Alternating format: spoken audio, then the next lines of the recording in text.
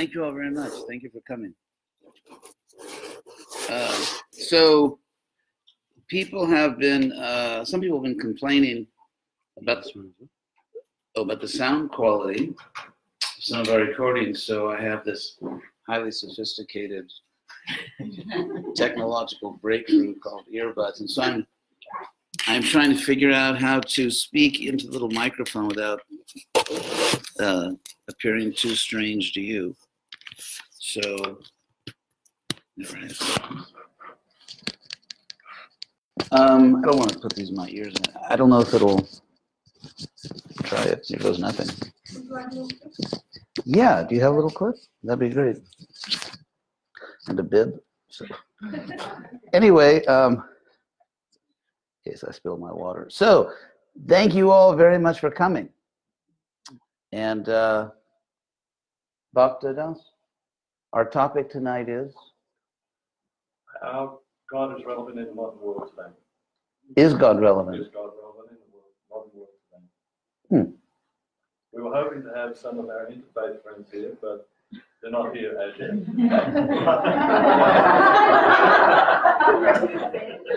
I think I just missed an inside joke or something.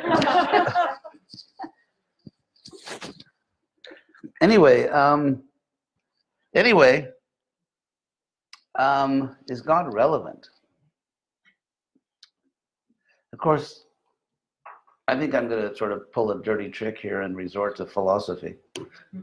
But so I thought I'd talk a little bit about God first, about not so much about God, but I'll begin by speaking about the concept of God and how different people at different times and places in history have thought about God and whether we can make a reasonable case for a God and more specifically in this case for a God that's relevant to the modern age.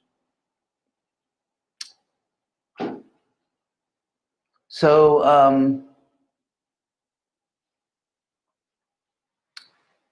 I'll begin with today, how people tend to think about God today, if they think at all about God. I think it's obviously true that any particular worldview or any particular philosophy that one may have, to some extent,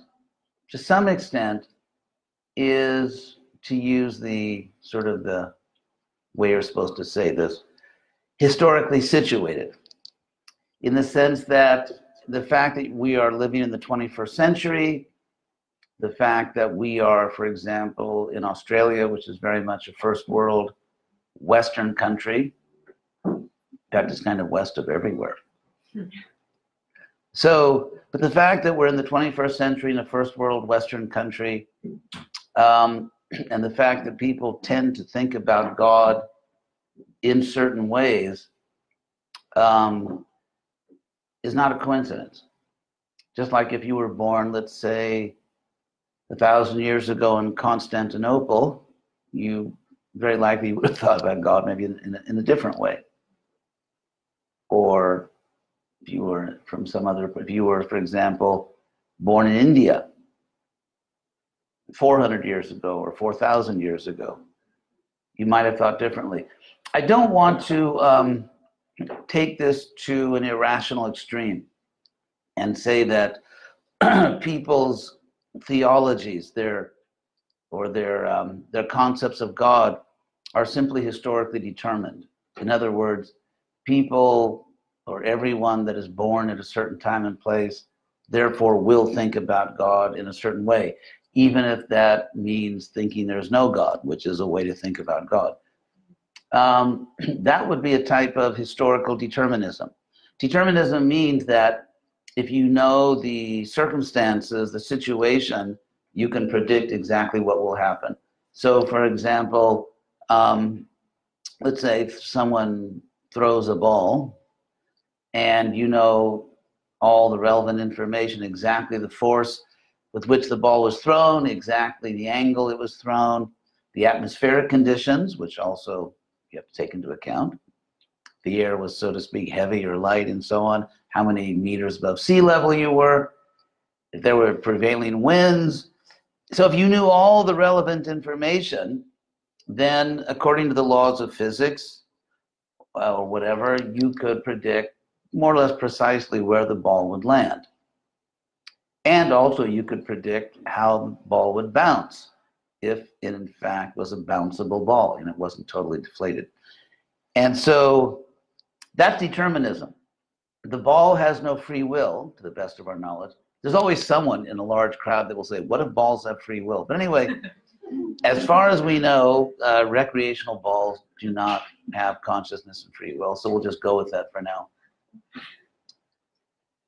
And so determinism, the advantage of determinism, or perhaps not the advantage, but the let's say the seductive quality of determinism, seductive philosophy, that's kind of maybe a new idea. But anyway, the seductive quality of determinism is that it gives you power, because knowledge is power. And if you have enough information about the situation you're in, and you can predict what will happen, for example, you could always win the horse race, or you could control other people. There's books like that, you know, here's how to get your dream girl, or here's how to get your dream guy. And the idea is if you just like do all the right things, and you'll get what you want. And so that's the seductive or attractive quality of determinism, that the extent to which a situation must play out in a certain way, if you know how it will play out, you have power over it, you have knowledge. And people like power, unfortunately. You know, most people in this world are happy to get as much power as they can get their hands on. Whether it's the power of money and fortune, the power of other people. For example, if someone's attached to you, that gives you power over them, although there's always a danger they'll shoot you that you don't reciprocate. But anyway, so that's the attractive feature of determinism. And so there is an idea which ultimately didn't go too far, just a few decades, because basically it was wrong, of psychological determinism. Psychological determinism means that we can study the human mind the same way we study bouncing balls or atoms or molecules, or the way we engineer, let's say, a building. Or let's say you want a bridge, you don't want the bridge to collapse. And so you engineer it in a certain way. And if you use the right building materials, and those building materials were produced properly, and you follow the engineering plan, then it is determined that you'll have a bridge in which that'll carry a certain load and won't collapse. Someone needs to tell Autostrada that in Italy, but anyway. So the idea was, with the rise of science and the rise of rationalism in the 18th century and then 19th century, sort of applied science gave us the Industrial Revolution, and so on and so forth, then people got what they thought was a really bright idea. What if we had a science of the mind? And so they even gave it the prestigious suffix ology, as in psychology. However, there are ologies and ologies, like there's geology and biology and physiology, but psychology never quite made it to the point of becoming a hard science, for one simple reason. Human beings have free will. Bouncing balls don't have free will. Bridges don't have free will, unless, of course, some cruel tyrant constructs them of living people. But bridges, as we know them, don't have free will, because there is that fundamental distinction in this world between living things and those things that are not living. In other words, between consciousness and I hope this doesn't offend anyone, dead matter. So, so getting back to my original point, the concept of God. I just took you on what was hopefully the scenic route, but we're back with the idea, because I mentioned that people who are born and live in different historical times and places are very likely to hold certain views about God, positive or negative, which reflect the world they're in, their historical time. However, we should not carry this to an absurd extreme and say that people's views of God are historically determined. In other words, people are like robots, and history, so to speak, programs them, so that your historical time and place programs you to think in a certain way. That would be going way too far. That's not what I'm saying. And for example, nowadays, let's say in our world today, we can find, perhaps you could say, a significant number of people who hold many, almost every possible different view on God, from devout theism to agnosticism to atheism and all the shades in between. Still, having said that, there are still some features of our historical age which, if you're born in this age, you may be inclined to think about God in certain ways. And so I'd like to review that, because if we can, oh God, deconstruct that, I feel very intellectual now because I just used the word deconstruct. Anyway, if we can kind of look at that carefully, the advantage of doing this, perhaps going through this exercise, is that it may free us to make the choices we really want to make, rather than being subject to various kinds of socio-historical pressure and thinking that we're supposed to think certain ways. And if we don't think those ways, people may think we're dumb or something's wrong with us. So it's good to kind of go into this a little bit. So I'll briefly, I didn't plan this out, but I've been thinking about this for decades. So I will, I have no idiot cards, unlike Ronald Reagan. So that's, they hold up what you're supposed to say. So I'll just go over a few points, a few features of our age. One feature is that, of course, there are always some people, there are always religious fanatics, just like there are political fanatics, too many nowadays, and there are cultural fanatics, because fanaticism really is a certain psychological type. I mean, if you get a large enough sample of human beings, you get sort of a full distribution of human psychological types, you're going to get a certain percentage of fanatics, whether it's religious, political, social, cultural, academic. I mean, they do not lag behind, believe me.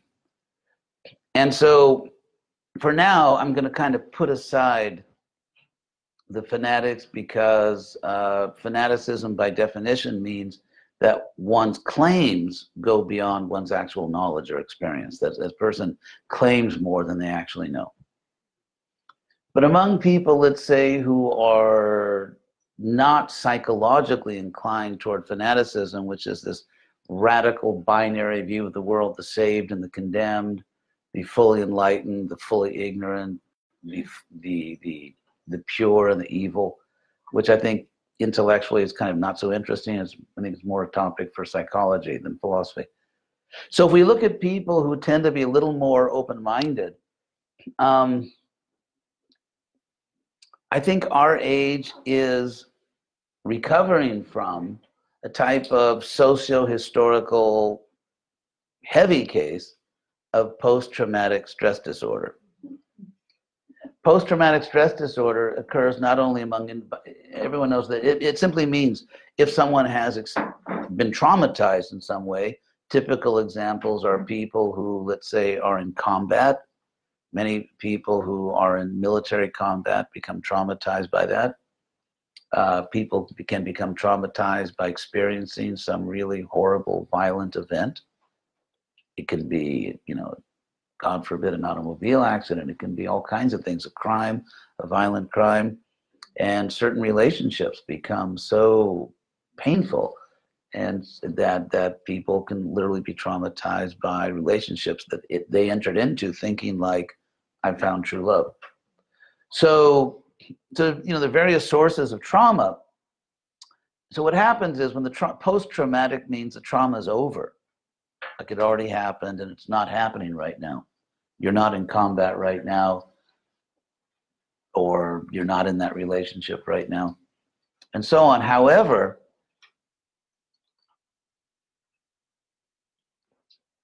it's post-traumatic in the sense that it's already happened, but it's a disorder, because basically your nervous system has been stressed. It's like, for example, let's say if someone overstresses any part of their body, their arm, their leg, their kidney, if you overstress any machine, including any part of the bodily machine, it breaks down or it becomes damaged. And so the nervous system is an organ of the body, and it can be overstressed. And so just like other parts of your body sort of try to protect themselves, like, for example, sometimes you may touch something hot and pull your hand back before you realize consciously that you touched something hot, because your body is acting to protect itself. And so the same way, someone who's been traumatized, their body acts to defend itself. Their mind, the nervous system acts to protect itself by being hyper vigilant. If you're walking down the street in your neighborhood, let's say you live in a completely safe neighborhood, there's really no danger, and so you don't pay much attention to things. However, if you live in a very dangerous neighborhood, then you're much more vigilant. And so if you've been traumatized, then you tend to see the world as dangerous, or even unconsciously, and therefore you become hyper vigilant. You're sort of on guard, because your nervous system doesn't want to be shocked and damaged like that again. And one result of this hypervigilance is that one quickly withdraws from anything which could possibly be traumatic. And so situations which for normal people, not normal, I mean, traumatized people are normal people just suffering from an abnormal event. But let's say someone has not been traumatized may find a situation not at all dangerous, not at all frightening, but a person who's been traumatized may find it dangerous and therefore withdraw, whereas other people might not withdraw. So now the point I want to make is, because it's actually on the topic, believe it or not, the point I want to make is that if you look at the religious history of the Western world, certainly, let's say from practically, you could say from the 5th century, even the 4th century of this era, up until, well, let's say for the next, maybe 1,500 years, or a little less perhaps, that's a long time. There's a very violent and dangerous and traumatic religious history. And the entire civilization was traumatized by it. In other words, if you walk out the door of your house one day and see your neighbor being burned alive at the stake, that's, shocking. Or if you see a witch being killed, or just all kinds of brutality, all kinds of unimaginable cruelty. And when you study, if you really study carefully at a serious scholarly level, like the Crusades, the Inquisitions, it's very likely that it's much worse than you thought it was, actually. And so what was the result of this trauma, this societal-wide, civilization-wide trauma in the Western world? One result was the rise of secularism, that religions cannot be trusted with political power, with military power. They cannot make political and military decisions because it's been too awful. And so you have the rise of secularism. And I'm skipping like thousands of details. There's not time, but I mean, there are a lot of historical details. But also, you have these, I guess they would consider themselves intellectuals, making this concerted attack on religion, like religion is the enemy. Religion is the enemy. It's the enemy of, basically, of civilization. Liberal civilization, not in the modern political sense, but in the sense of people being generous and open-minded and respecting each other. And so to give an example, just from the 19th century up to the early 20th century, of this, like, like, use the term in Australia, dog pile. I don't know if you use it. America means when like a bunch of people just jump on one person. They call it, in America, they call it a dog pile. But anyway, this like sort of this united effort just to destroy religion. Again, sort of not necessarily a great idea, but understandable in its historical context. So just to give one example, there's an ancient Greek myth of Hercules. where when he was born, even as a child, he's kind of like Super Baby or something, if you know DC Comics. Anyway, so Hercules was born, and he was surrounded by these poisonous snakes, and he just kind of like grabbed them and pulverized them and manifested himself as Hercules. And so Thomas Huxley, who was the, as they say, bestie, you know, really good friend of Darwin, he said that the priests of religion are like the poisonous snakes, and science is like, you know, little Hercules, and science was going to crush and destroy these poisonous snakes of religion and priests and all that. Then there's Sir Edward Gibbon, who wrote a great book, well, important, I mean, great in the sense of its influence historically, called The Decline and Fall of the Roman Empire. And the background of this is that with the Renaissance, again, very quickly was the rebirth, Renaissance in French. It was a rebirth of classical civilization, Greco-Roman civilization. And people were, and so when basically when Europeans, intellectuals, open-minded people started looking at the Greco-Roman civilization with all its great literature, its super architecture and philosophers, and religious freedom, by the way.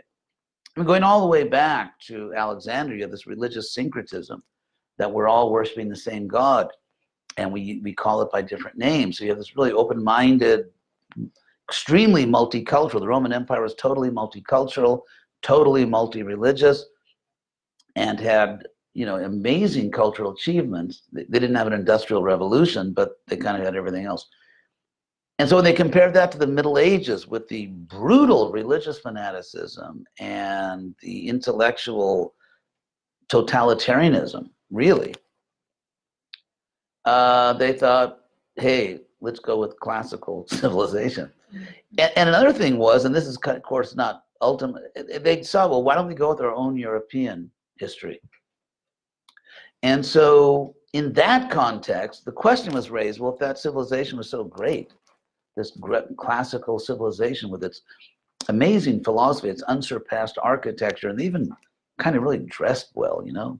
Yeah, the man had this Caesar cut, which is kind of like really cool. And the women, I mean, it was classy. It was a class act in some ways, despite all their own problems. But so they asked, well, why did it collapse? Why did such a great civilization collapse? And so Edward Gibbon wrote this very important book saying, well, there's a very simple reason. The great Roman Empire, which was, you know, in Hollywood, empires are always evil, and people who fight against empires are always heroes. History is not exactly like that. Because if you look at, for example, the world the Romans conquered, it was very dangerous. There was, you know, constant warfare and massacres, and it wasn't really safe to travel very much, and there weren't great roads anyway. So then Augustine sort of established what's called the Pax Romana, the Roman peace, where you could travel, you know, hundreds, if not thousands of miles in safety, and you could get a fair trial all over the known world for them. And so, you know, anyway, I won't get into that whole debate, but it was, so anyway, they asked, why did this Roman Empire, why did this Roman civilization collapse, which had religious freedom, unlike us, that had intellectual freedom? And he said, well, it collapsed because it became Christian. Message there, Christianity or religion, because they didn't realize there are actually other religions in the world they should think about. But the idea was religion destroys civilization. And science, you know, kills the poisonous snakes of the priests, who are the priests. But it doesn't stop there. Then you had, see, who else got into it? Oh, you know, none other than, you know, my friend and yours, Karl Marx, who, I mean, perhaps his greatest achievement, is great, for which we should all kind of be at least closet Marxists, is that people claim to be Marxists or communists killed between 10 and 20 times more people than Hitler. So the fact that someone who created an ideology which resulted in the massacre of 10 to 20 times more people than were killed by the Nazis, and it's still kind of cool in universities, makes you really wonder, like, do you really want to stay or be beamed up? Anyway, so Marx, his idea was that religion was a drug. He looked around the Industrial Revolution, people are suffering. Why do they take this? Why don't they just revolt? Well, because they're all on drugs. They're all just totally stoned out of their minds. And what's the drug? It's religion.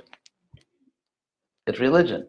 And then, so all this is going on, and then the guy who kind of made the rubble bounce, as they say, was, chain-smoking Sigmund Freud, who, yeah, that was kind of, when I was at Harvard, by the way, that's where I did my graduate work. When I was at Harvard, I met this really nice guy. He was a professor at Boston College, which is a very, very sort of prestigious Catholic school. And he had done a study of Freud's attitude toward religion. And what he proved in this, serious academic book is that if you take Freud's own criteria for psychopathology and apply it to Freud's view of religion, his attitude toward religion is psychopathological.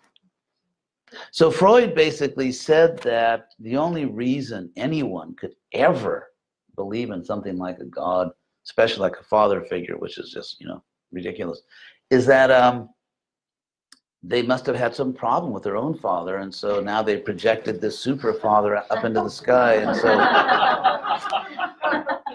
so we just want to like tick these off. You have Huxley, that priests are poisonous snakes who kill society.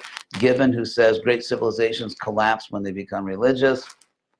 And you have Marx, who says that it's only because of religion that people don't open their eyes and actually get a better life for themselves. Freud says it's an emotional disorder to be religious. And then finally, you have this thing called the Wiener Kreis, I think it's called in German. Do you have any German-speaking people here? Huh? Wiener Kreis. Anyway, I can say it in English. I can't show off as much if I say it in English, but it means the Vienna Circle.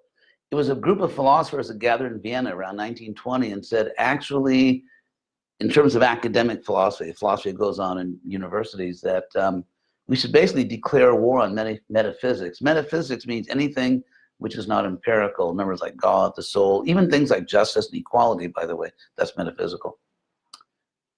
So everyone's kind of ganging up. And again, like, why is this going on?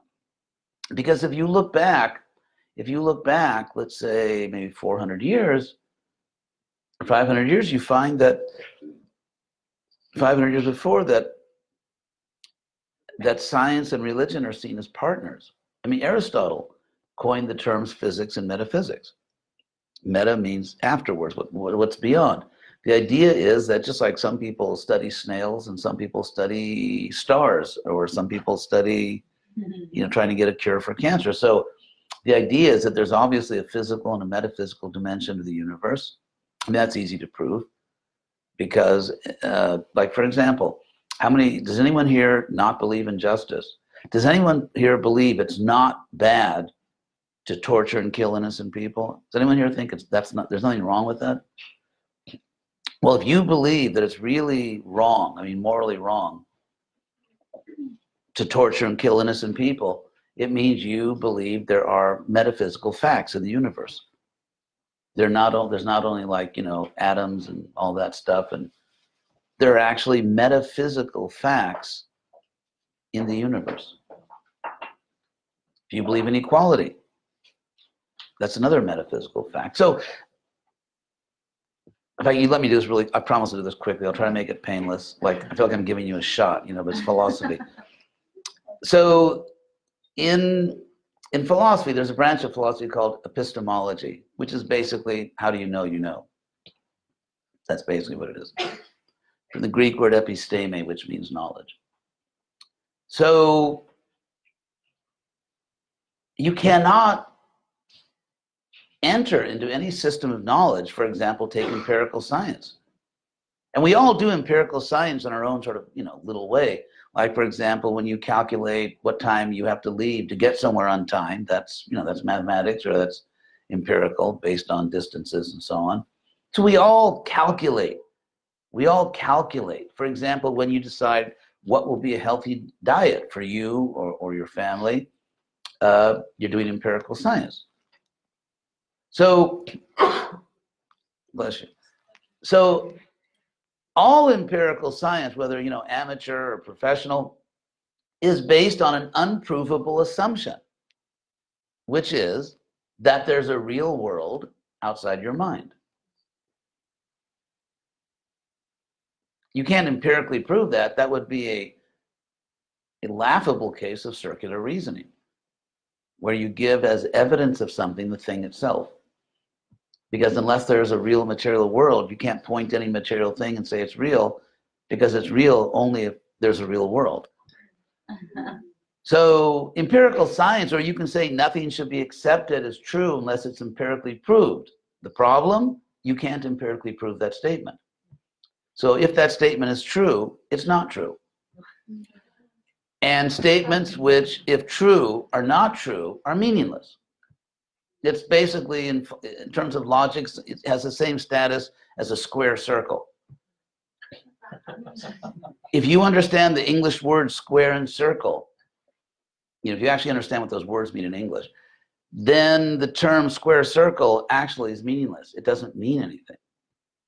You haven't really said anything except that you don't know English very well. And so just as a square circle is a meaningless statement, so too, a statement which, if true, is not true, is meaningless. And so why are you justified in believing there's a real world outside your mind? Why should you be considered a sane, reasonable human being because you believe that? Because in a sense, you can prove it. And the way you prove it is by, again, go back to Aristotle, who was actually an early member of the Hare Krishna movement. He didn't know it, but... So anyway, Aristotle said that you can be pushed into an infinite regress of proofs. Regress means going backwards. So for example, you can tell your friend, oh, water boils at 100 degrees Celsius. And they say, prove it. Okay, put a pot of water on the stove, put a thermometer in it, and say, look, 100 degrees, it boiled. That's not pure water. You put something in the water, or that's not real mercury in the thermometer.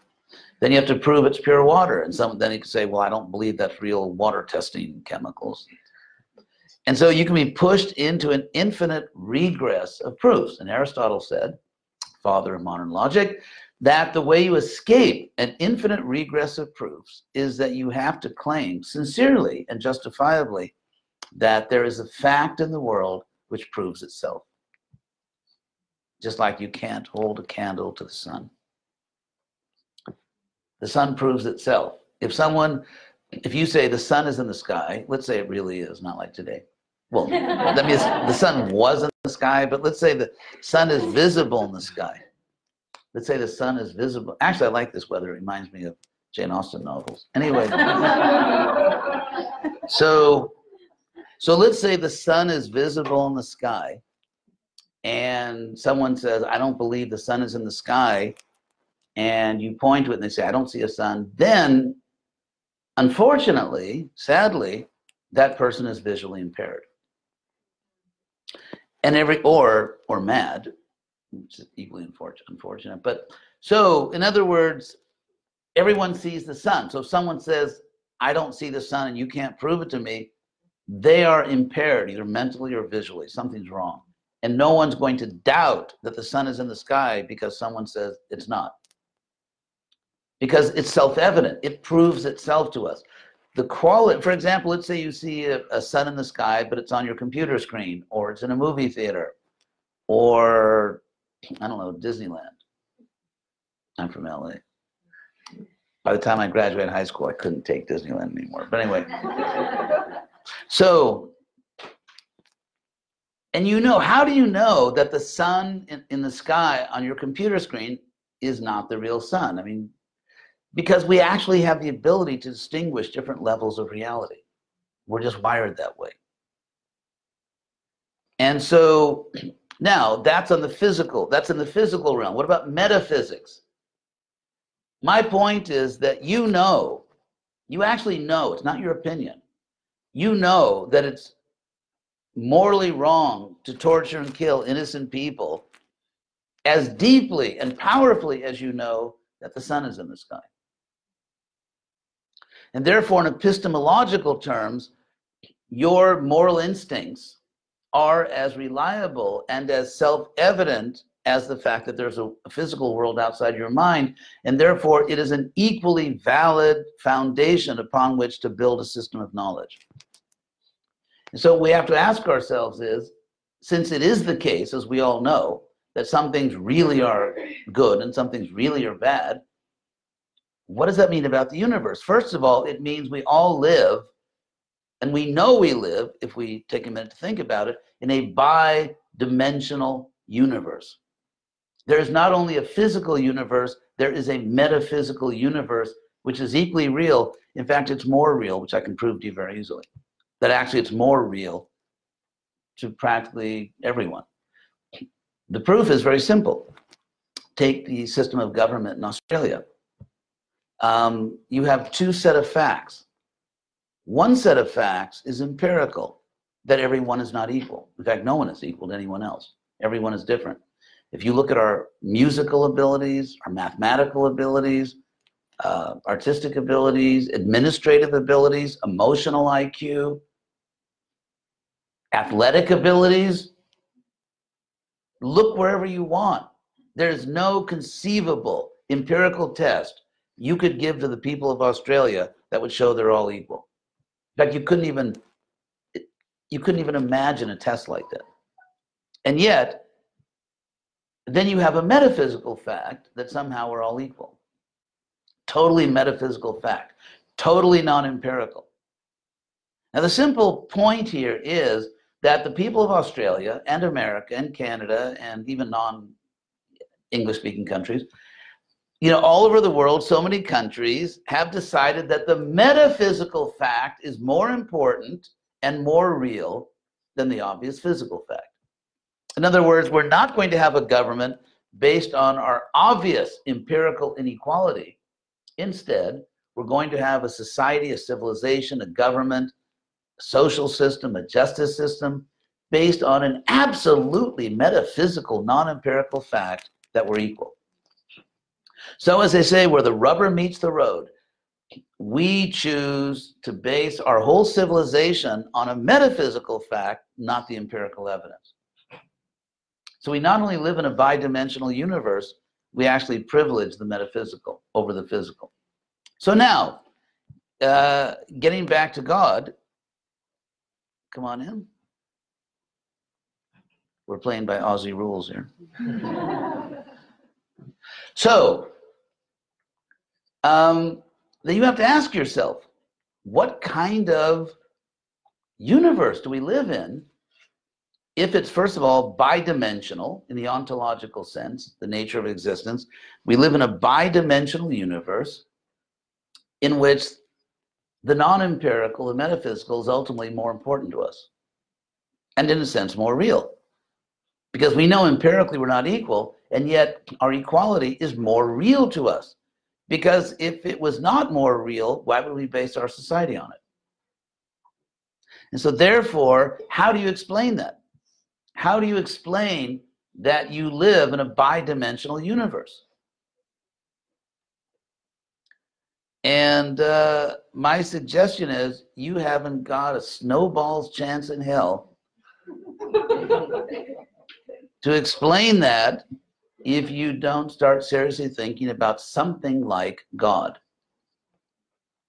And again, if you look at the history of the West, which I kind of went over, it's very easy to, this idea that if we accept God at all, we don't allow anyone to say that this conception of God is in any way more complete than another conception. Why? Because post-traumatic stress disorder, hypervigilance. Now, you take any academic department, it can be biology, history, political science, physics, if you make a rule that everyone is equally right and no one has a better idea than anyone else, you're going to get some really bad physics, really bad history. Imagine they did that in medical science. I mean, you can, it's precisely the process of, with mutual respect, according to fair rules, debating and looking at things, that we actually come to more clear thinking in every human field. And so it's considered to be practically barbaric nowadays to claim that a particular idea may be somehow philosophically more complete than another idea. This is not fanaticism. This is not going back to the barbarism of saying, I have the living God, you have a dead God, this is a true religion, you have a false religion. I'm not going back to that barbarism. And so there's another distinction which really has to be introduced here. And that is, for some of you who've been following my little tour in Australia, sorry for the reruns, just imagine you're watching I Love Lucy or something. So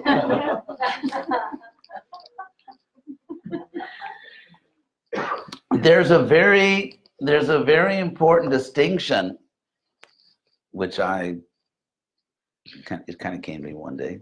I was completely sober. There's a distinction between tribal monotheism and philosophical monotheism. They're very different. Tribal monotheism means I believe in one God and my God can beat up your God. Or my God really lives and your God doesn't exist. It's just your delusion. Or maybe even worse than that. I mean, you would be lucky if your God was an illusion. Your God is actually the devil. You should be so lucky that your God doesn't exist. And so, whereas, excuse me, philosophical monotheism is just what it sounds like. So for example, if I'm a fanatic and I say that, and usually when you look at tribal monotheism, which tends to be fanatic and intolerant, when you look at tribal monotheism, first of all, it tends to be based on historical events, which by definition are unique. For example, if I claim, let's say, a son of God appeared in this place and time, or the prophet, or Krishna appeared at this place and time, those are unique. Historical events don't repeat unless you have one of those like, ooh, you know, Twilight Zone philosophies that everything repeats exactly as it was. But anyway, so historical events are unique. And so if I base my truth exclusively on a historical event, that the Lord came, or the prophet came, or the Son of God came, then automatically other religions don't share that historical event. They have their own historical event. And if I am psychologically inclined to be fanatical, which is a psychological type you find in all walks of human life, political, economic, religious, cultural, academic, yes. And so then you have these people, then you get like people always say, there's so many religions, they all say they have the only truth, they all contradict each other. Therefore, the only reasonable conclusion is that, you know, they're all nuts. And this, of course, is an amazingly straw man argument. It's kind of a pathetic argument. First of all, if anyone says that, the first thing you know is they've never studied world religions seriously. Because you cannot study world religion seriously and make statements like that. Just like you cannot study world history and say that religion has caused most of the wars. That means people are just ignorant of everything, basically except Europe since the Middle Ages. Because if you look at the ancient world, whether in the Greco-Roman civilization, certainly India up until today, and many other parts of the world, they didn't fight religious wars. And in the 20th century, where we had the first really truly secular wars in centuries, it was the most brutal, cruel, destructive, murderous century ever. So the first secular century was the worst. So philosophical monotheism means that if I believe there's one God and you believe there's one God, and there are good philosophical reasons for this, by the way, then we may have our own historical narratives, like, well, I believe the divine appeared in this place at that time. You may have a different version of it, but philosophically it doesn't matter, because philosophically we agree with each other. So you could say, why go with monotheism? Why not polytheism? Why not all the other? Well, because if I would say that if a person is not interested in finding the ultimate, the simplest expression of truth, they're not really acting rationally. And this can be true, it's not just religion. What about physics? If you work in the field of physics and you have some equation that takes a few blackboards to write out, and if someone else can say the same thing, like, one line, they win. That's called, in philosophy, it's called parsimony, which means that, don't unnecessarily multiply proofs and definitions. It's called Occam's razor. There was an ancient philosopher, Occam, that said, just like, for example, if someone says, how much of the pie do you want? And I say, oh, maybe give me 120, 240ths. Why not just say, give me half the pie? So it's the idea. I mean, just like all of you probably have suffered, sometimes you talk to somebody and they take like 1,000 words to say, and all you want to know is like, is it yes or no? Or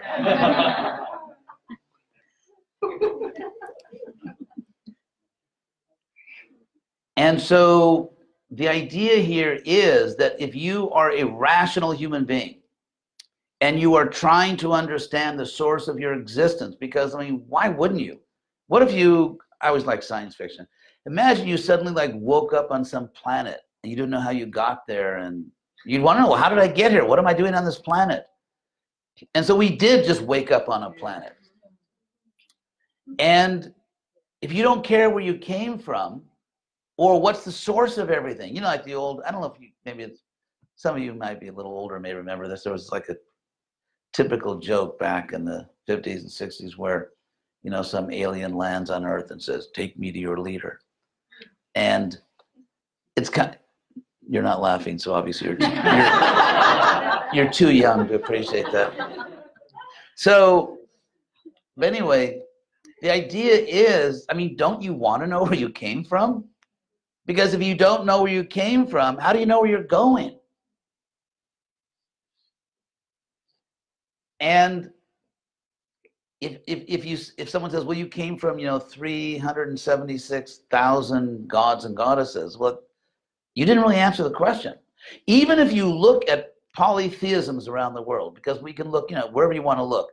We can look at ancient Southern Europe, Greco-Romans. You look at Scandinavia, Japan, Polynesia, anywhere you want. If you look at polytheisms, even the polytheism of the Bible, by the way.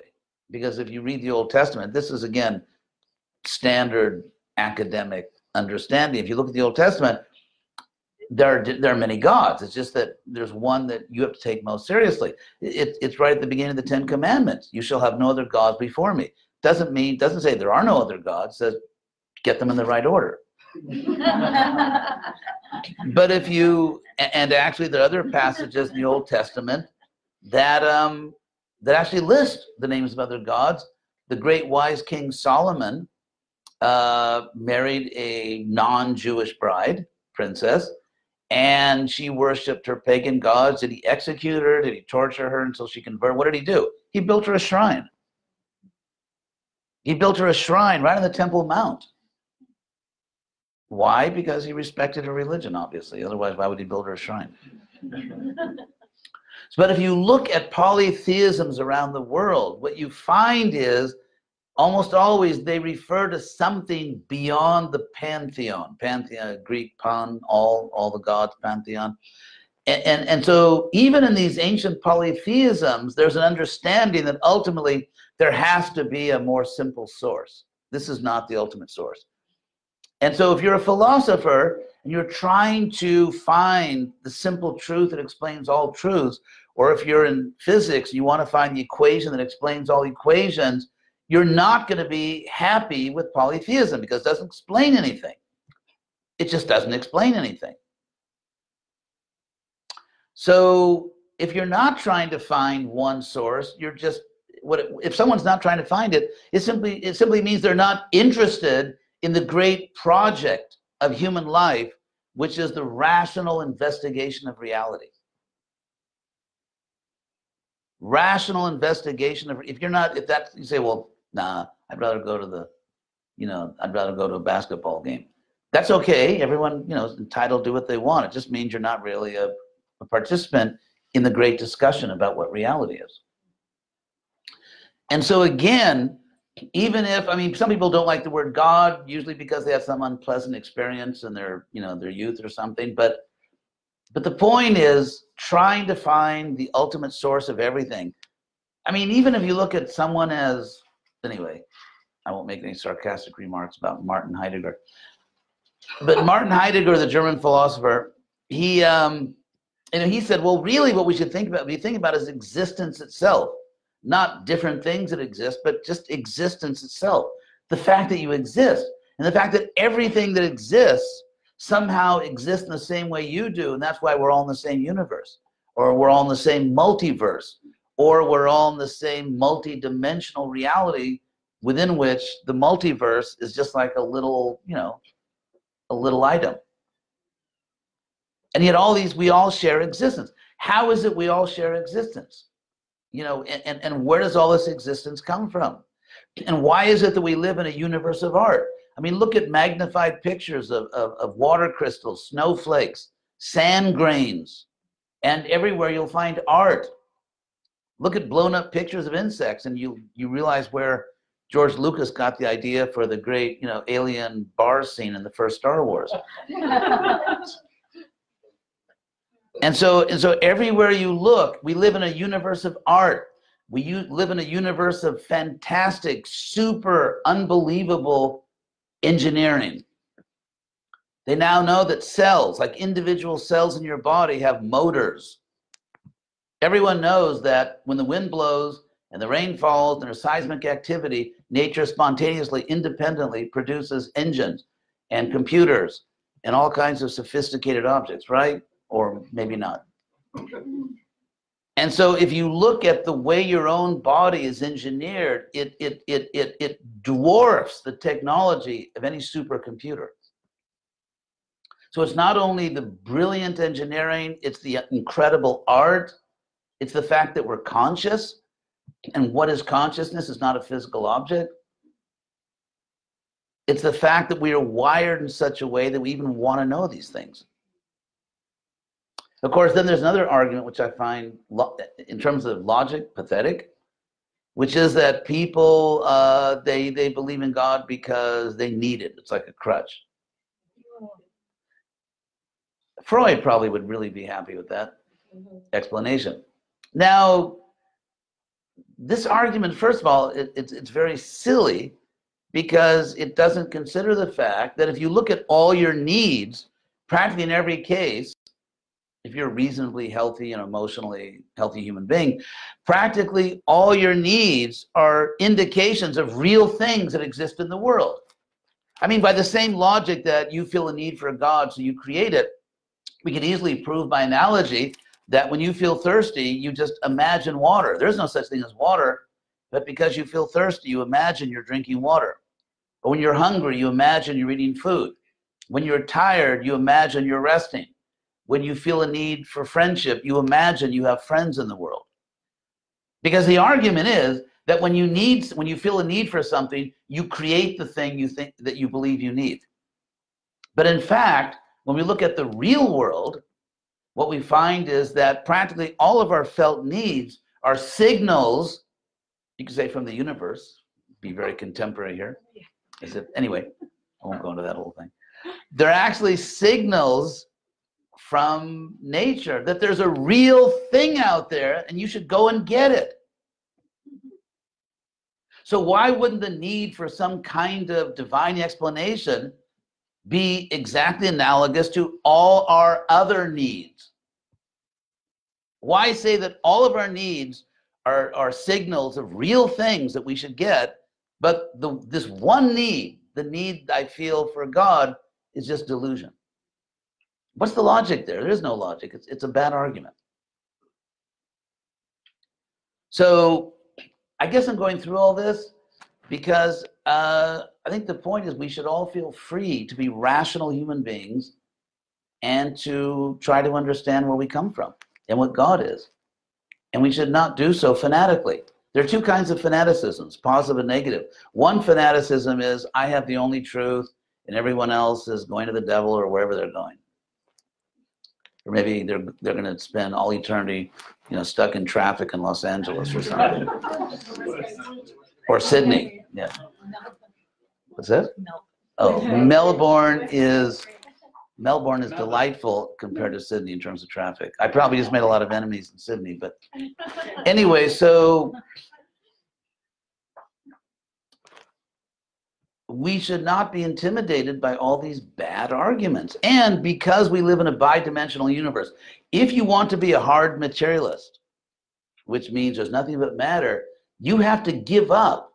And if you say you don't want to be a hypocrite, you have to completely abandon the idea that there's anything wrong with torturing and killing innocent people.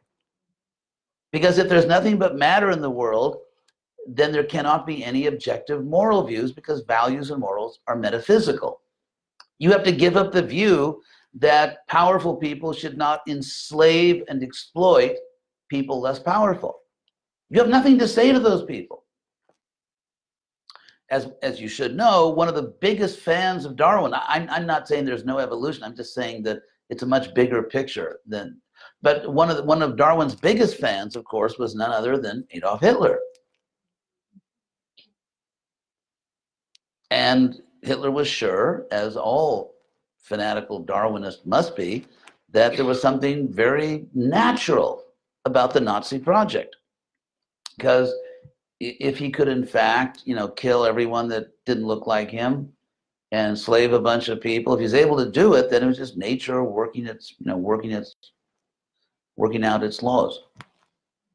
So if you are okay with having nothing to say to people that commit genocide or just plain murder, if you're willing to give up any idea of equality or justice, if that means nothing to you, then you could become a real materialist, because that's what you have to accept. It's part of the package. And if you think there are real facts in the world, like that it is wrong to torture and kill innocent people, that there is a real sense in which we're equal, then you live in a bidimensional universe, and you've got to figure out how that could possibly be true.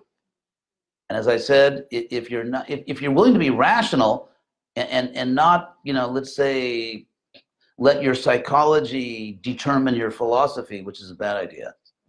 The facts of the matter, logic, reason should determine philosophy, not my individual psychology. So if your philosophy is not twisted by your psychology, then you're going to see immediately that philosophically I should look for a single reality which explains all other reality. Since all things, and you can call it God or whatever, someone that's a trigger for somebody, use some other word. Call it the divine avocado or something, whatever you want. But the fact is the same. So as far as the last point, just so you don't think that I forgot the topic. As far as the question, is God relevant to the world? I mean, is that a serious question? It's, if there is a God worth knowing, in other words, God who's actually the source of everything and absolute truth, then God is infinitely relevant.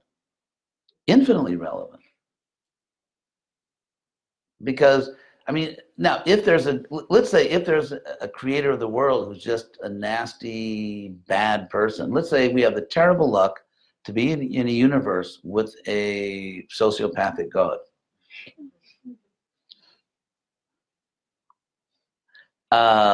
Really bad luck. Major bummer. So, but if we look at the universe, or just look at your own life, what you will find in your own life is that the more virtuous you are, the kinder you are, the more compassionate you are, the happier you are. And in fact, even the healthier you are, as studies now show. So therefore, if we live in a world in which virtue produces happiness, virtue even it produces mental health, physical health, that tells you something about where it all comes from. If, for example, well, it is the case, if you meet someone that treats you like an object, doesn't treat you like a person, do you think that person is very evolved? Someone's totally insensitive to you as a person. So if you look at the hierarchy of life, going, let's say, to the simple, I mean, I don't want to offend any E. coli's, if any of you, E. coli is a very simple organism. It's like a one-celled organism. It's like the bottom of the food chain. So anyway, you can never, someone here might have a pet E. coli. It might. Anyway, if you look at the whole hierarchy of living organisms, however this evolution occurred, and then what you find is the more evolved, the more intelligent, the more conscious, the bigger the brain of a creature, the more personal it is. I mean, when's the last time you ever met let's say, a slug with a great personality? But as we know, dogs do have personalities. Horses have personalities. Pigs actually are very intelligent. Cows, I mean, and human beings. Some human beings even have good personalities. But the fact is that the more evolved, the more intelligent, the more conscious a creature is based on all possible criteria, the more personal it is. I mean, doesn't that tell you something? Why would you look at this trajectory and then conclude, well, if you extend it to the infinite, it must be impersonal? Where's the logic there? Where's the logic to think that the more intelligent, the more conscious, the more personal, the more capable of love? Why would you think that ultimately the source of all this is impersonal? And why would an impersonal God create the world? I mean, that's actually logically, in a sense, impossible. Because how can you do something and not want to do it? I mean, who forced God to create a universe? So let's say if there's some kind of God that created the universe, hopefully it was done on purpose. It wasn't just some kind of like cosmic burp. Whoops. Well, I guess once it's out there, I don't want to destroy it. I mean, but so if you have but if there's some kind of God, whatever word you use, if there's some kind of God that creates, then that must have been intentional. And people have intention. If you're not a person, you don't want to do anything. If everything is ultimately one, what are we all doing here? Why would it ever subdivide itself, you know, make a buck? I mean, why? How could there usual motive for subdividing? If there's an impersonal absolute deity, source, whatever you call it, why are we persons? Why does life become more pleasurable, more meaningful, more loving, the more personal you are? So we just have to look around us. The answers are everywhere. The answers, what do they say, hidden in plain sight. It's actually obvious that we live in a bidimensional universe, that there is a metaphysical universe, that to explain that, just like they talk about a Big Bang, what's the metaphysical Big Bang? What's the source of the metaphysical universe? Why is there art? Everywhere we look in the universe, at the natural world, we see fantastic art. Everywhere we look in the natural universe, we see inconceivably sophisticated engineering. It's right in front of our eyes. And that's what the word yoga means, by the way. It means connection. The word yoga, we still have in English, by the way. Just slightly modify one consonant, but keep it in the same phonetic category. From yoga, you get yoke, which means to connect. You yoke two things. I don't mean the part of an egg. Because you yoke things together, you connect them. That's what yoga means. It means to link. So we still have the word, like, again, the K and the, I won't go into phonology. So, but we still have that. So yoga means to connect. It's like the lights are on here. That means that this house is connected to an energy source. The fact that your lights are on, the fact that you're conscious, the fact that you're awake, that you're living, means you are connected to an infinite source of consciousness. And yoga means to strengthen the connection. And that's real happiness. I mean, everyone here, I'm sure, knows we're not going to be happy just by consumerism. I can't imagine anyone here actually believes it. So, I mean, real happiness means that you open up, you acknowledge and embrace your connection with the source of your existence, with the infinite source of your consciousness. And then it's happy days. So, is God relevant? Yeah, most relevant. And I think if someone doesn't think God is relevant, they're, with all due respect, not paying attention. So, any question on these points? Yes, please. So, say somebody's made belief and say, yep, I believe in God, but they're not convinced it's Krishna. You're right. So what would you say to them? Why Krishna? Why Vedic philosophy? Oh, I mean, I wouldn't be unhappy if someone was trying to serve God and didn't use the word Krishna. That wouldn't like ruin my day or anything. I think there's a very interesting thing about India. And that is, from the very beginning, I mean, literally of history, because history in a technical sense means a period of time in which we actually can document what happened, as opposed to prehistory or proto-history where you can't document it. And so if we go all the way back, I mean, the oldest book in Sanskrit, perhaps the oldest book ever, I don't want to say written because it was first oral, but the oldest book ever composed was the Rig Veda, which is written in this very ancient form of Sanskrit.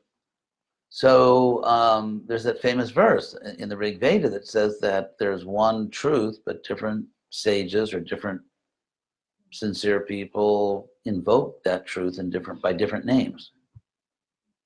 And so the idea, if you look at the Indo-European civilization, again, I mean, Alexander the Great, apart from his less pleasing activities, he did have a one world project. He really wanted to unite the world.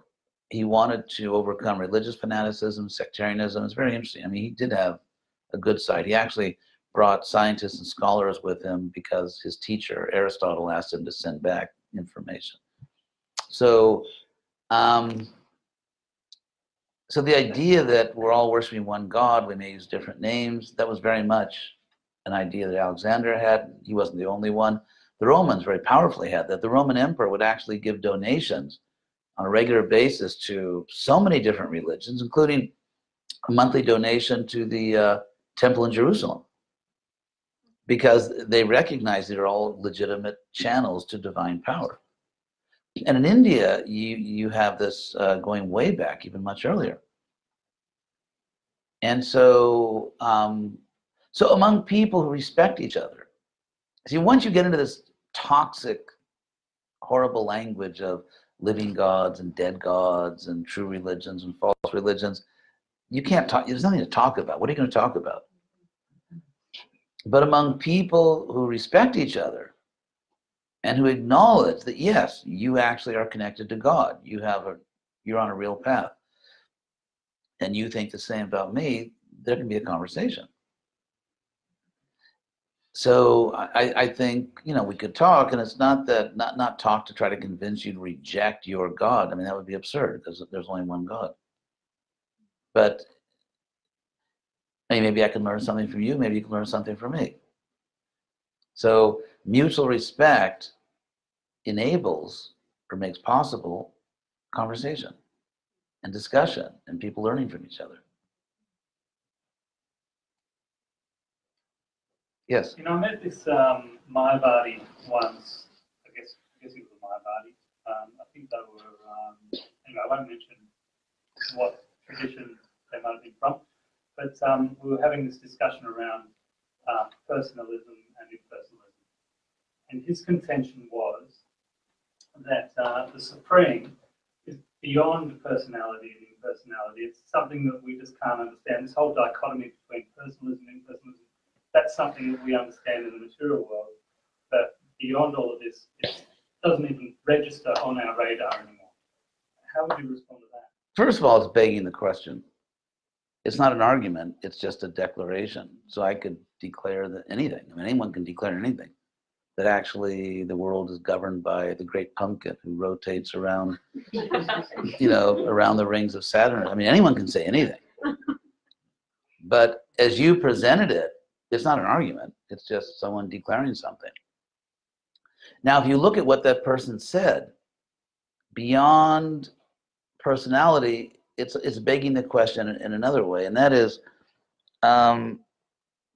it assumes, you see, a lot of times when people say things, there's a hidden premise. In other words, what they're saying is could only be true if something else is true, but they don't say the something else.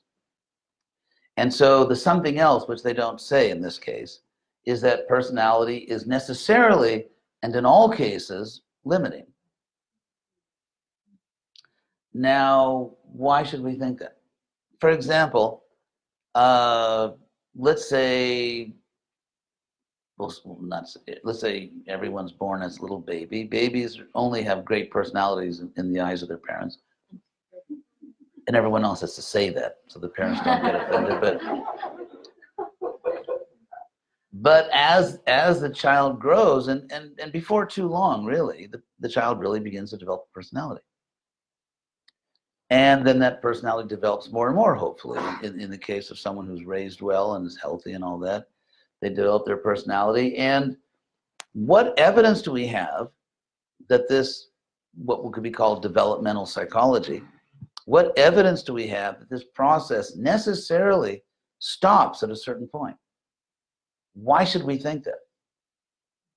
Again, anyone can declare anything, but why should we think that way?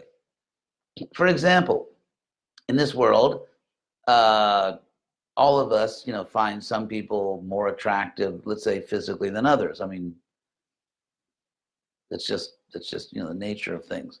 Like if you have to buy a house, you may think this house is nicer than that house. And so if we have, actually Aristotle gave an interesting argument in this regard. God, this is Aristotle Day, right? Those of you, if your ticket says Aristotle, you get a prize. So here's an example that if we say, as we can say, that Darwin, Australia is north of Melbourne, what does that mean? That statement is meaningful only if there is literally a North Pole. There has to be a point which is, you know, absolute north. Otherwise, you can't say this is more north than that. And so it's the nature of comparative degrees that they imply some fixed point. So if you say this person is more, let's say, psychologically developed, or in other words, than that person, because the more developed person, let's say, is kind, is generous, cares about other people, is not a sociopath or a narcissist, who are people who have obviously developmental issues. So what do we mean by that? Why can't that development just go on to infinity? And if you say there's something beyond personal and impersonal, what is it? You say I can't, you see, then they pull this dirty trick called ineffability. You can't describe it in words. It's interesting because, but they think that they can refute everyone else with words, but they are not vulnerable to words. So they're like, it's meaningless. If you say, I have a truth, but I can't talk about it, then you're just not a contender. You're not even in the game. So So why use the words to say I have the truth? Yeah, I should just tell them to shut up. Well, I don't know if I'd use that exact language. Maybe like just pop a little prashad in their mouth or something. But it's interesting because once when I taught history of Indian religion at the University of Florida. So I remember when I was preparing for the course, I was reading this book about the intellectual history of India, including, of course, all these personalism, impersonalism, and everything. And what the scholar pointed out, and he was not like an agent of the Hare Krishna movement, but what the scholar pointed out was that the people who say you can't describe the truth in words seem to write more books than anyone else. And so it's like but there's a reason why they can't describe their truth in words, because it's irrational and incoherent and ultimately doesn't mean anything. I believe in the power of words. You see, it's begging the question in another sense, because if you look at language, let's say language is clearly a feature of personal consciousness. Just whether there are the glorious swooping magpies of Australia, who actually not so. The swooping is not glorious, but when I first saw someone in Australia, I was up in Currumbin Beach, up in south of Surfers Paradise, and I saw some guy ride by on a bike with a helmet with things going up, and I just thought what I'd think if I was in America. Oh, that's nice. Oz has crazy people like California. And because if you saw someone like that in Venice Beach, you'd know exactly what it was. And then someone explained to me, no, actually, there's a reason they're wearing those funny hats. And so birds, even animals, birds, they signal each other. They have language, not to speak of dolphins, who apparently are somewhat eloquent. And you find all living things signal each other. They have some form of language. And when you get to human life, it's possible to produce incredible language, just very eloquent and profound language, which really amazes us. If you read, actually, one of my favorite poems, I have to admit, is from the Book of Psalms in the Old Testament. That psalm that the Lord is my shepherd, I shall not want. I just find that to be one of the most amazing poems I've ever read. And every time I read that, it really moves me. Because I had to go through certain types of, let's say, opposition or hostility, even among fellow believers. And so the part where he prepares a table for me in the presence of my enemies. The idea that people are attacking you and God just invites you to sit down for a banquet. I just thought that was so, every time I read it, I find it very moving. So what I'm trying to say is that language can be so powerful. Sometimes 3 words can completely transform your life and your consciousness if the right person says, I love you. That can be totally life transforming. So since language is a personal thing, and really the more intelligent someone is, the more personal they are, the more they can use language. The more a person can express, the more emotion there is, the more enlightenment there is. And so because language is personal, to say that the highest truth does not have or use language is begging the question. Is begging the question. That means you're not really addressing the issue. You're just... So, a world without language, a world without music. I've had a keyboard here right now. I could show you. I mean, I'm no Liberace, but if you don't know Liberace, God, you must actually not be old. Sorry if you're not old. So, but the idea is, I could just show you if I had a keyboard here, like different harmonic. Oh, really? Oh. But you have the plug. Oh yeah, but I mean, just different harmonic ratios. Like the first and the third is pleasing. The first, third, and fifth creates a major chord. And anyway, a world without music, a world without poetry, a world without love, a world where no one embraces, no one falls in love, and no one feels loved, and there's no beauty, and there's no art, there's no genius, there's no nothing. And that's supposed to be the highest. And I just can't explain it, but it's the highest. Seriously? It's like, okay, I got the best thing in the world. Give me all your money and I'll give it to you, but I can't tell you what it is. I mean, you realize how absurd that is? Someone is saying that you should commit your whole life. I mean, it's your life. You are a unique soul. There's no one exactly like you anywhere in the universe.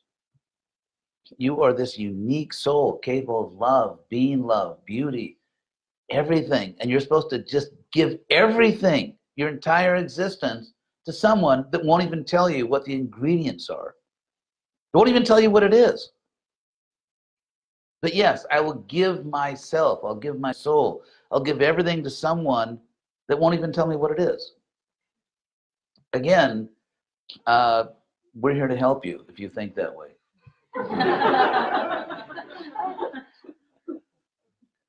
So, yeah.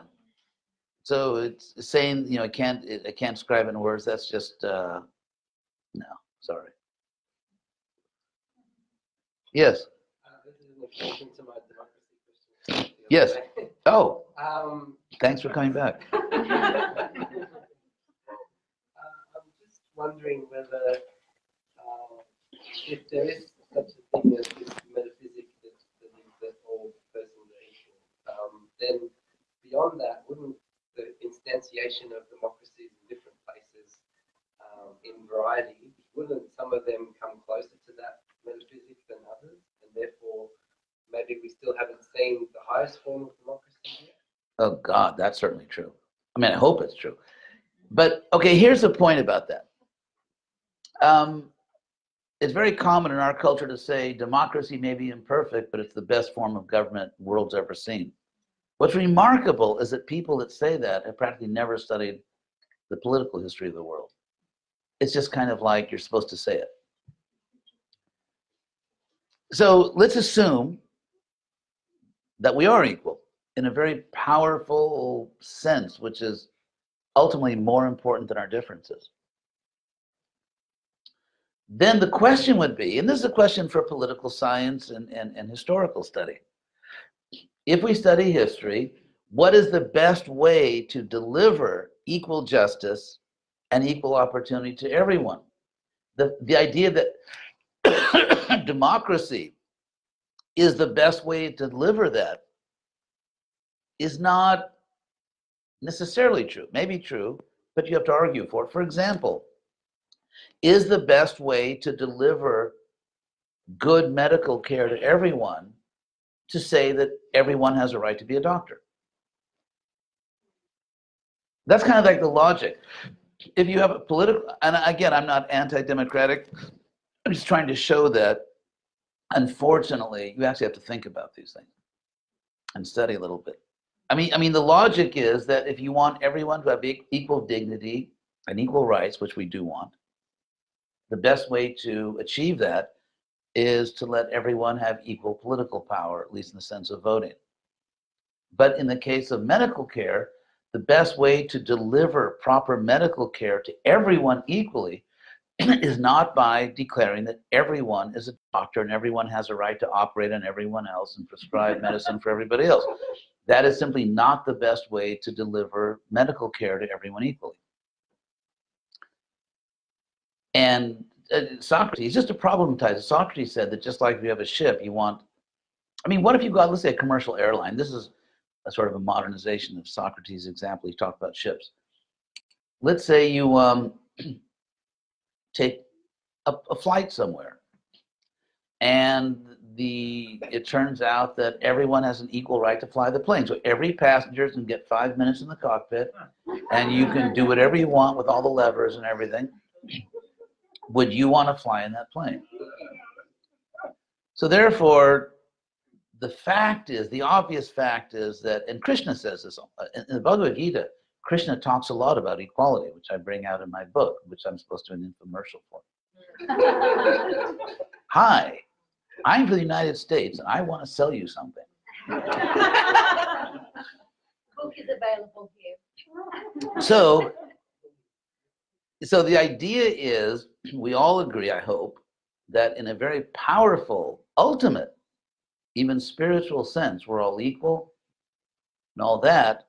What's the best method to deliver equal dignity and justice to everyone?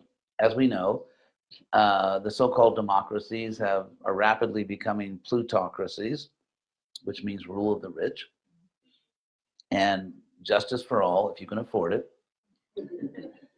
and so on. And so therefore, it's a question. For example, one democracy, Mexico, has the highest murder rate, I think, in the world now.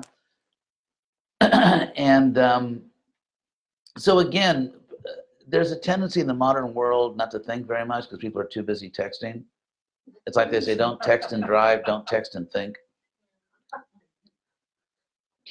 And so there's all kinds of interesting issues. And I'm not going to tell you, so that, okay, it should be this, should be that.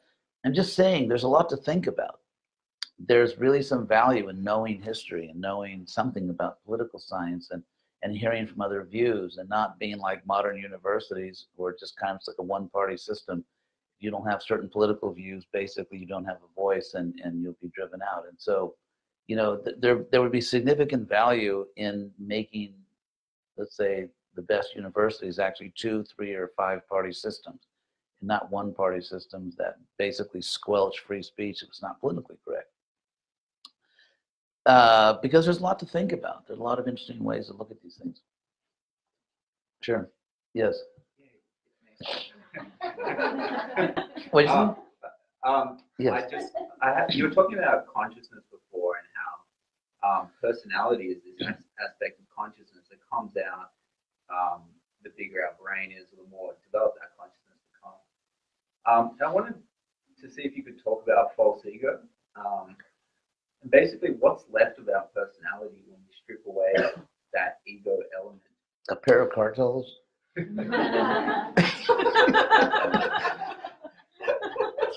Okay, that's a good. I'm sorry. It's a very good question. That's a very good question. If we strip away the false ego, what is left? The real you, a bouncing baby soul. Let me put it this way. Even now, in our present state, let's say where we are works in progress, and I'm sure everyone in this room has a lot of sincerity and devotion. I'm sure everyone here has a lot of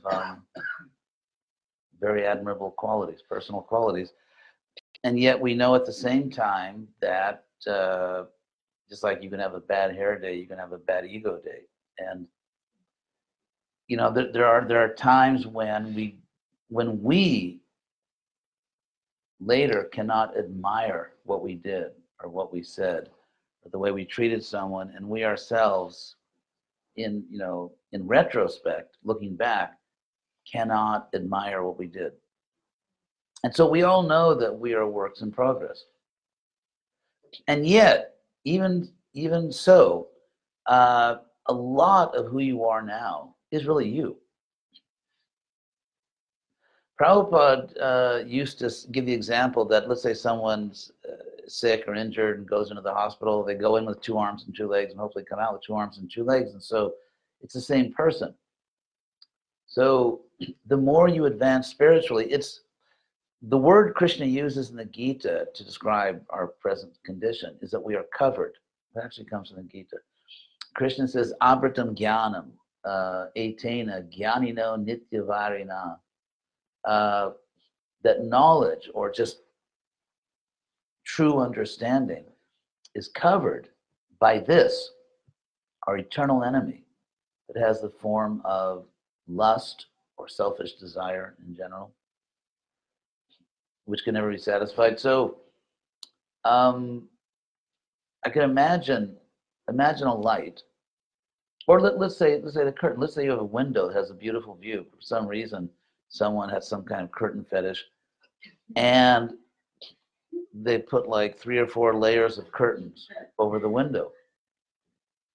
And so as you begin to open these curtains, more and more light comes through, until finally you see clearly. So, so you are experiencing yourself at the present time, but through this curtain. But it's still you. It's like if you see light coming even dimly through a curtain, that's still real light. Or another example Krishna uses in the Gita, he talks about aditya vajnanam, knowledge which is like the sun. So think of the sunrise. At the first light of dawn, you begin to make out shapes. Those are real shapes. For example, you may see a hill or mountain on the horizon. You may see a body of water. You may see a neighbor's house. You may see a field. And so at the first light of dawn, you make things out dimly, but the shapes you are seeing are real. Those are real objects. And as the sun rises, everything suddenly goes from black and white to technicolor. And you start to see what everything really is. And so in that sense, in our present state, we are not completely blind. And in fact, Krishna says in the Bhagavad Gita, even the material mode of goodness, honk if you like material mode of goodness. It's, there's this idea that there's what we call the mode of goodness, the quality of material goodness. And then there's spiritual consciousness, which are just really different things. They are and they aren't different things. Because there is, let's say, the pure nature of the soul of every one of us. Our pure nature is just pure goodness, pure virtue, pure love, pure compassion, kindness, generosity. That's actually our nature. And when that goodness becomes tainted by material attachments, it's called material goodness. So for example, Krishna says in the Gita, tasmat sattvam nirmalatvat, that because material goodness, sattvam, is free of gross impurity, it's enlightening. The Sanskrit word is prakashakam, which literally means enlightening. Tasmat sattvam nirmalatvat, prakashakam, anamayam, and it doesn't have any gross impurity. But Krishna says, sukha sangena vadnati, that the material goodness binds you, imprisons you, because you become attached to the happiness that comes from virtue. Because virtue, goodness, does bring happiness. And because we're not pure, we become attached to that happiness. Or jnana sangena, because goodness is enlightening, we become attached to our own wisdom. So therefore, material goodness really is spiritual consciousness, but with some impurities. So let's say, for example, you have a window and you can see reality, but it becomes slightly fogged up. But so in a sense, it's really you. It's not that when you become enlightened, you become a different person. And a lot of the feelings you have now, those moments when you just have these spontaneous feelings of love, of kindness, of generosity, of compassion, that's really you. That's really you. That's the soul. That's not your inner beast. That's your inner soul. And so you have so many experiences of the real you. And you just have to keep literally discovering yourself, uncovering yourself. I think a lot of people feel that they will lose their, we're such a personal sort of spiritual culture, and we're kind of clinging onto these things, thinking that this defines me as a person, and that I'll have this impersonal aspect if I get rid of all those. Yeah, it's exactly the opposite. You will not lose your personal mojo. If you, it's exactly the opposite. For example, consider your own life. Think of, let's say when you were a little child and just maybe wanted your toys. I remember actually, This is funny. I just remember I was like 4 years old or something. There was a family in our street, and they had a daughter my age named Rhonda Brown. God, I hope she's not listening to this lecture. But she was nice. She was a very pretty girl. Even at the age of 4 or 5, I realized that. But so one time my mother took me to play with her, and I remember she didn't want to share her toys. And it's funny. I must have been like at most 5 years old, but I just knew that this is not good. You should share your toys. But so, God, I'm sure she's a wonderful person now somewhere. But no, it's the opposite. The more you become Krishna conscious, the more personal, the more you really love other people, not just philosophically.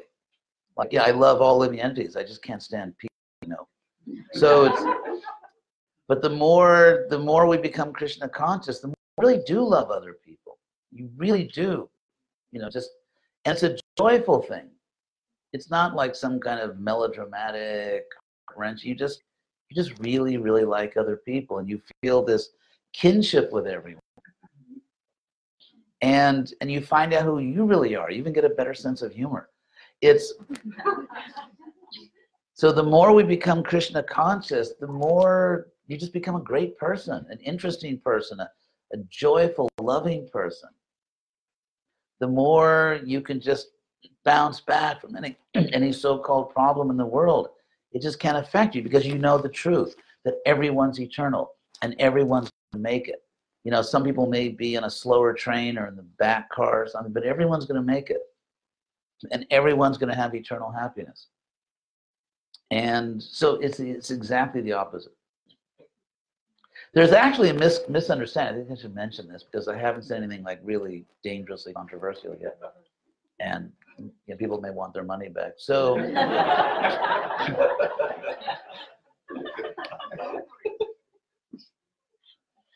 I'll tell you how impersonalism creeps in. It can creep in a mythologized vision of a pure devotee of Krishna, of a pure soul.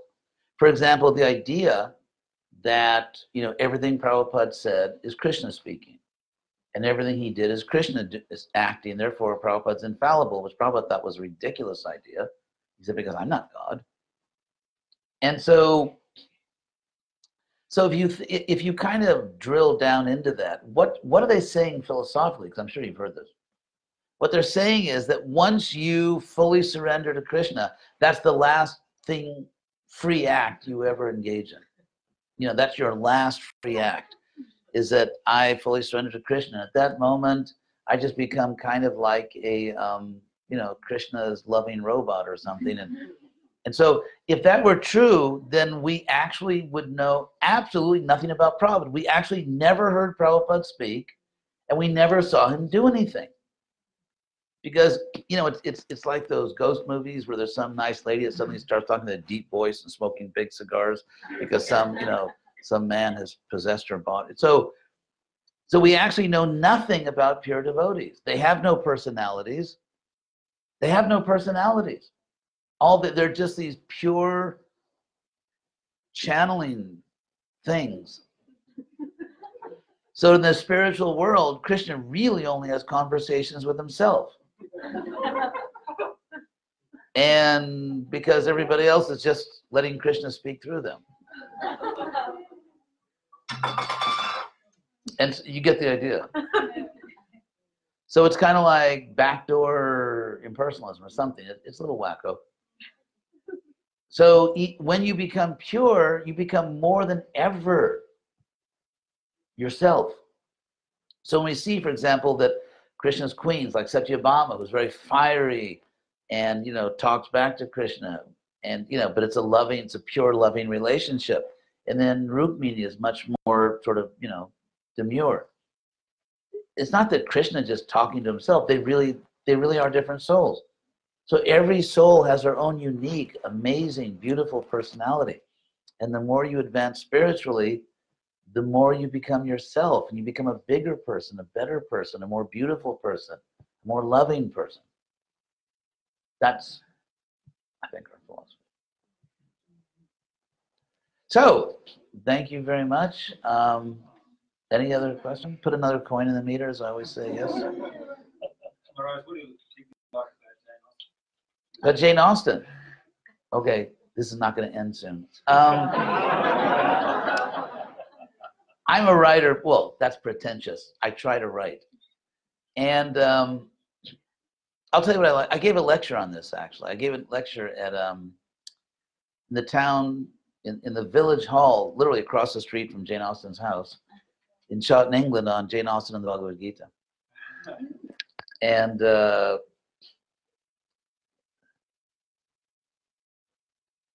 for one thing, she's very God conscious. She comes from a clergy family. She's the last person buried in Winchester Cathedral because, I mean, her older brother, her father, her uncles, her cousins, I mean, her grandfather, she actually came from a family of clergymen. And if you look at her 6 novels, in 3 of her 6 novels, the hero, the young hero, either is or is about to become a clergyman. It's very interesting. And 2 of her novels, the clergyman's a complete clown. But I think she has an amazing understanding, like an amazing grasp of moral algebra. It's like a very deep penetration into what real goodness is, what authenticity is, what it means to be a good human being, and in a very God-conscious way. So I mean, from Prabhupada, I learned, of course, theology and philosophy. But I think that I guess I feel certain gratitude toward her writing because I felt it taught me a lot about being a gentleman. And yeah, I think just a very powerful penetration, understanding what it really means to be a good person in the human sphere. And yeah. So I really connected, and I also learned. I'm learning how to write. I think because he's my favorite writer. I think on rational grounds. I think if you look at English literature, it started to get a little bit too self-conscious and full of itself as you get into the second half of, especially as you get into the second half of the 19th century, and then the 20th century. It's kind of like a write-off. But anyway, that's just me. So yeah, I think she was really a very God-conscious person with almost like impeccable moral instincts. Yes. Are you going to hypnotically regress me, or?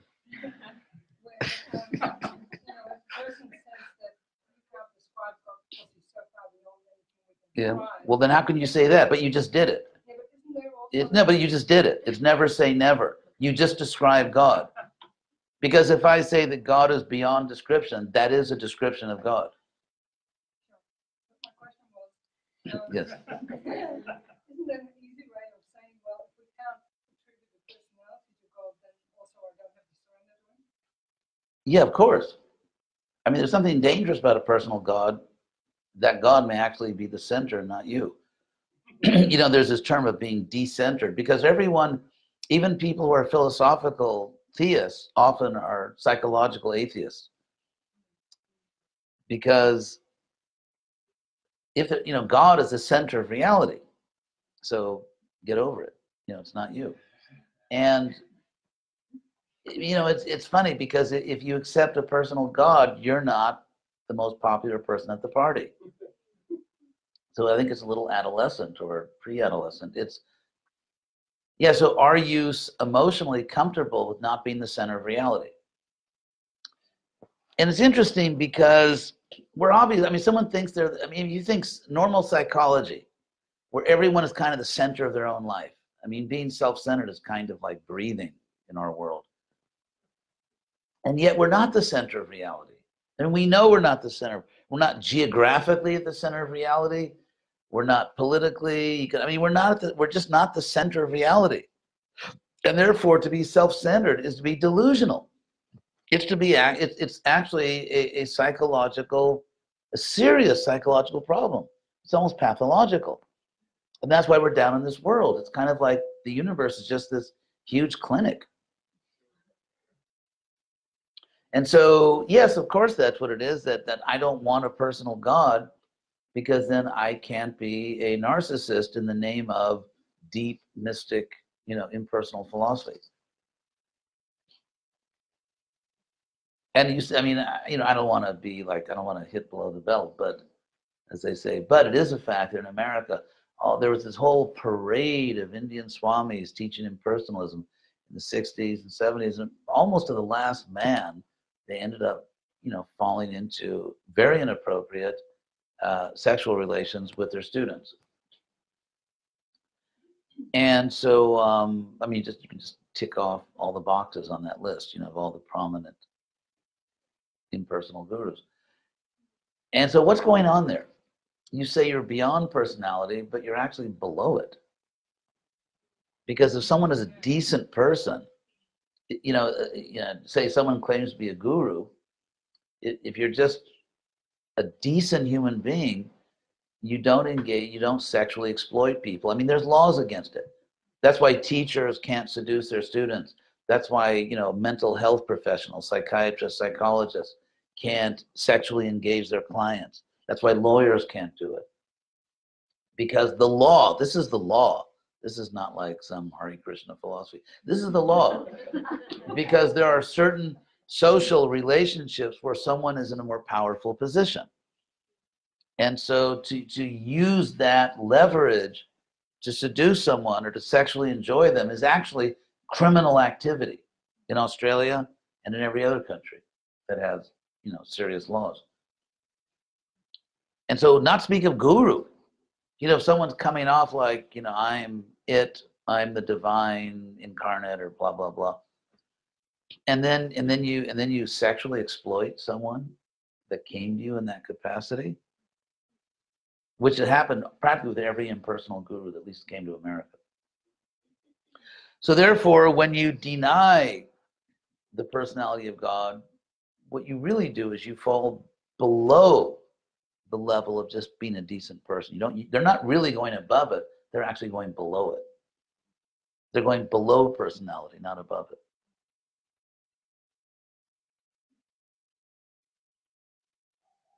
And the other thing I did you at the beginning was, if someone says you can't describe God with words, you just did it. It's like never say never. What do you mean?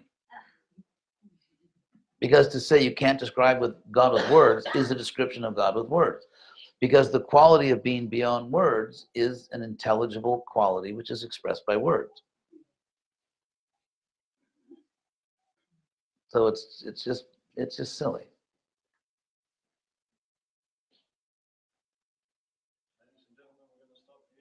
Oh, last one is the last one here. Really the last one, and then. In chapter 7, Bhagavad Gita, Krishna says, past, present, future.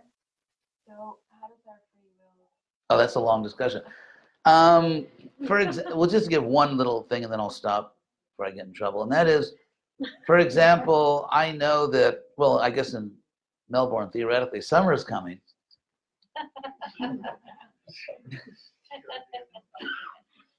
So I know that summer is coming. I know the days will get longer until approximately the, I guess here is the summer equinox. Yeah. Well, the solstice is you're right, summer solstice. So it doesn't mean I caused it. You see, the logical flaw in saying that God can't know what we will do is the logical flaw, or the false premise is thinking that if you know something, you cause it. But you can actually know something but not be the cause of it. And you can even know a future event and not be the cause of it.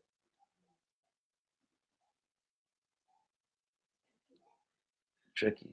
So thank you all very much. It was really, really, sincerely a pleasure to spend some time with all of you. Hare Krishna.